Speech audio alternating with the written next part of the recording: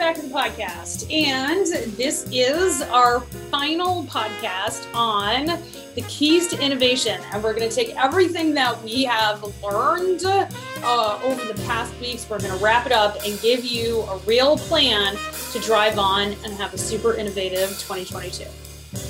Welcome to Food Safety University. I'm Dr. Michelle Pfannenstiel, and this is the one podcast where you can get everything you need to know about food safety and how to run a food manufacturing plant for all of those small and local food manufacturers.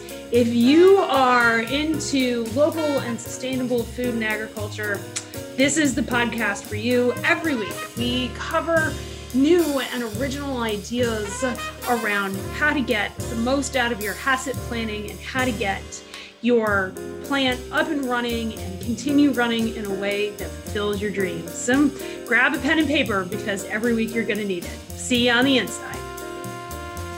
Hello, my friends, and thank you so much for coming to the podcast.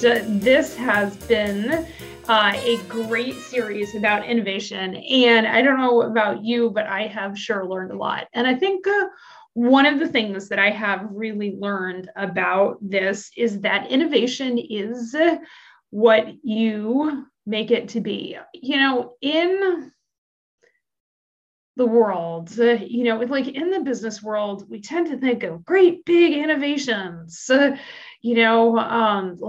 things that Apple unveils at the Consumer Electronics Show, or new cars that were debuted at the advertisements at the Super Bowl, right? But here's what I think. I think that when you combine resourcing yourself, getting helpful help, and time, then the real innovations are the things that you have done differently. Okay. Now, I know y'all have heard me talk about doing differently on this podcast. It's part of the after action process, right? What worked, what didn't work, and what are we going to do differently? And I think you can truly only answer those questions from a space of really, really understanding your own internal resources. Okay. So you can't see what worked if you're not in a mental space to know that you're doing good work. Like, how many of us go to work, right? And we know we have to follow the HACCP plan. We know we have to, we have these, SOPs that we're doing today.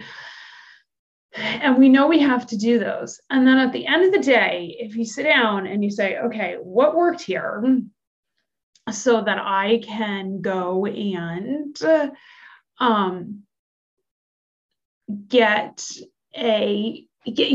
what worked here so that I can understand what I am doing better and do better tomorrow. Unless you know how to have the conversation with yourself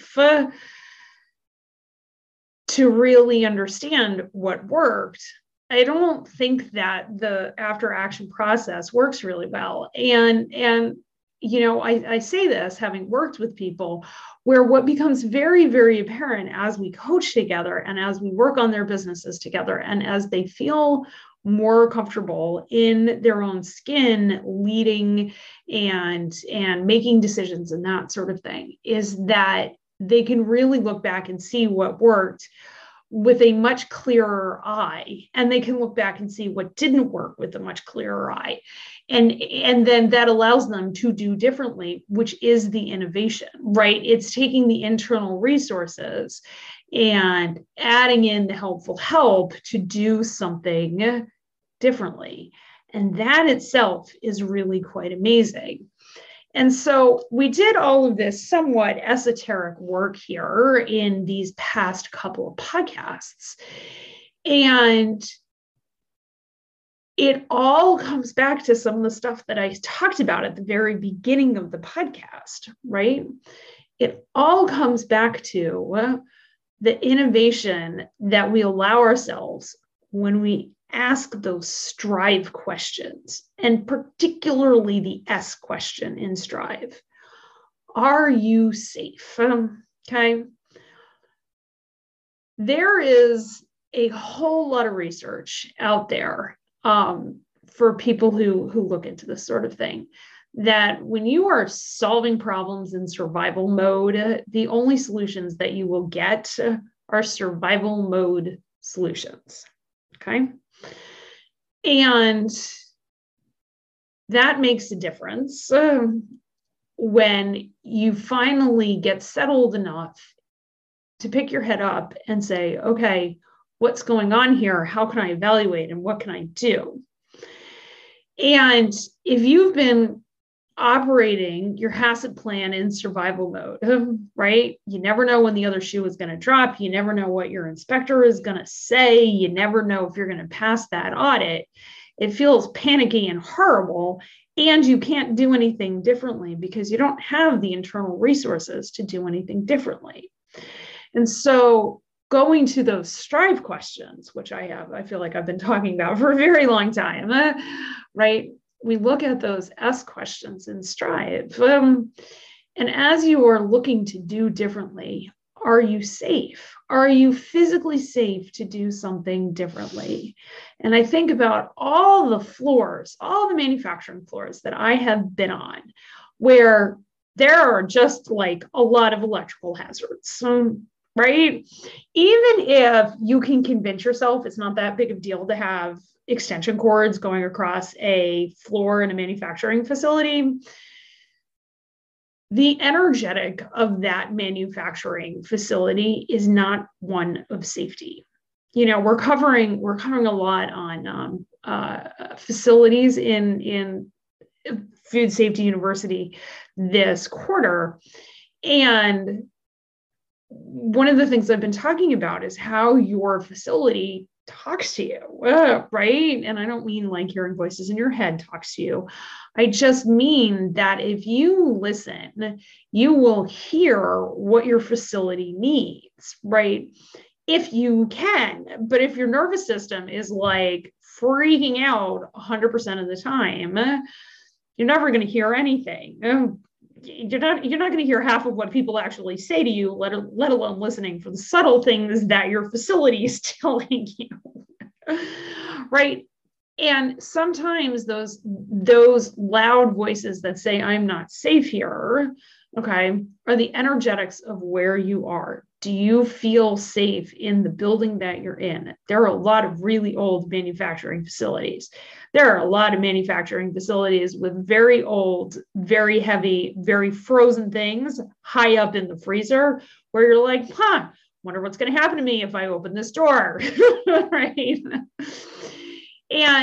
And so I don't want anybody to give short shrift when they're bringing all of this stuff together and trying to find the keys to their own innovation and not understand that safety is at the heart of innovation, okay? Because safety is at the heart of self-resourcing. And so ask yourself, am I physically safe here? Now, for most of you, I very much hope the answer is yes, okay? And if it's not, let's fix that. These are often fixable problems. Let them get fixed, okay? Then the next safe question in the Strive model is am I financially safe? Okay, so as I record this, interest rates are going up, inflation's going up a little bit. I'm not that worried about it, but people don't like it. We don't like it when you know, the meat that we usually buy is now 30% more expensive. We don't like it when the gas that we put in the truck now costs us $65 to fill up, right? All of that leads to a deep sense of financial insecurity and lack of safety. Okay. Now, most people who are listening to this podcast have the wherewithal to withstand the inflationary pressures that we have. We don't like them, but we're raising our prices. I think all of my clients have raised their prices. And we are figuring things out, and we are making sure that our businesses are running with the new reality of what our raw materials cost, which is what every business has to do. And, I'm going to put a little sidebar in here. The Walmart model that now have 2.5 generations, Gen X, millennials, and Gen Z, have lived with, where prices go ever downward, is an anomaly in human history. That's never been the case. And that Walmart writes that into their supplier contracts doesn't actually change the laws of economics. Okay. And so but the thing is that that's been the prevailing wisdom, is that things get less expensive over time because we get better at manufacturing them. We get better at, and more efficient. And there's a lot of our business plans that are predicated on that. But what it doesn't take into account is that other costs go up. All right. Like, raw materials become scarce. Just in time supply chain manufacturing may not work in food, guys. And so there are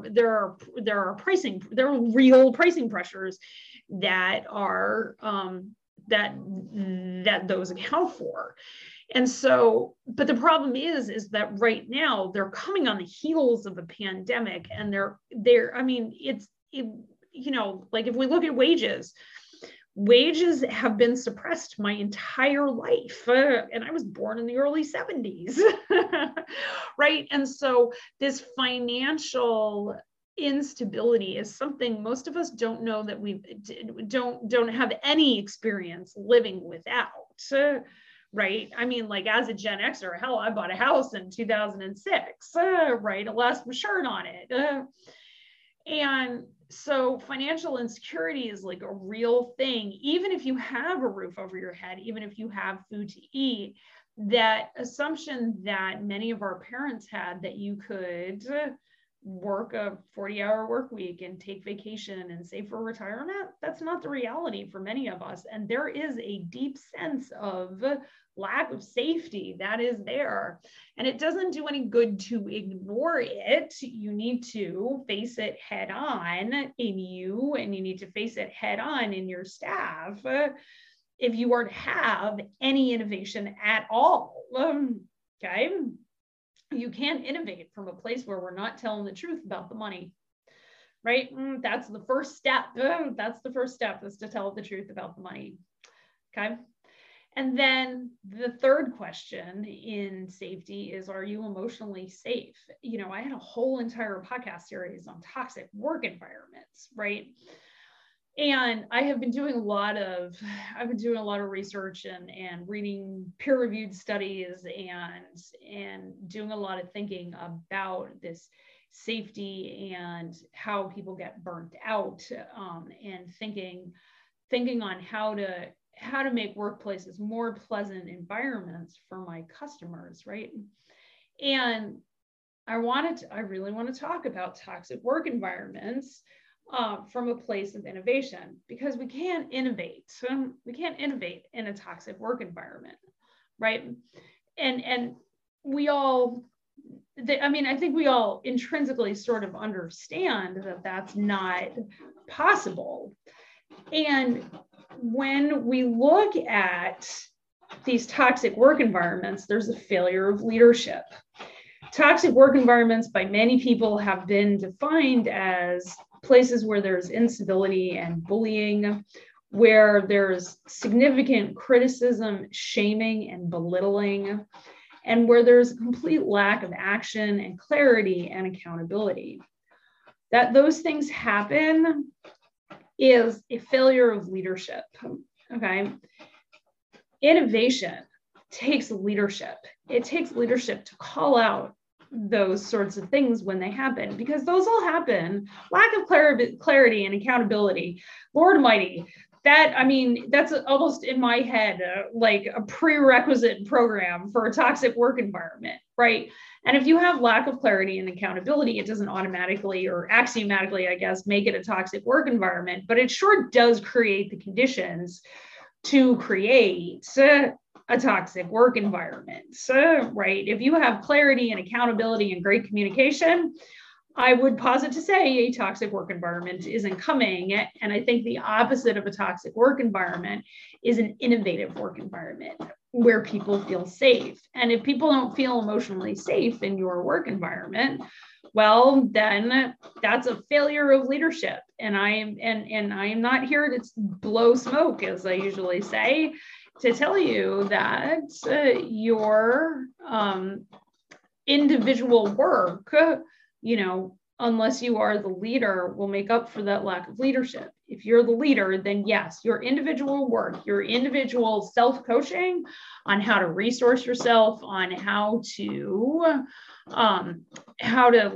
show up to work as a strong leader that makes decisions, that treats people well, that creates clarity and action, that has standards, right? We talk about standard operating procedures. Well, those standard operating procedures can look like standards in your leadership, right? And things that are, ways of communicating with each other, or ways of allowing people to understand what is needed, that are repeatable, that it's the same way we do it, team to team and person to person, that we have these agreed upon ways we're going to do things. Okay. That in many cases they're documented. This is why I have a whole entire employee manual in Food Safety University, and that all our behaviors are super specific and we use them continuously, and that they're all agreed to on a voluntary basis, right? That sounds like a pretty good work environment.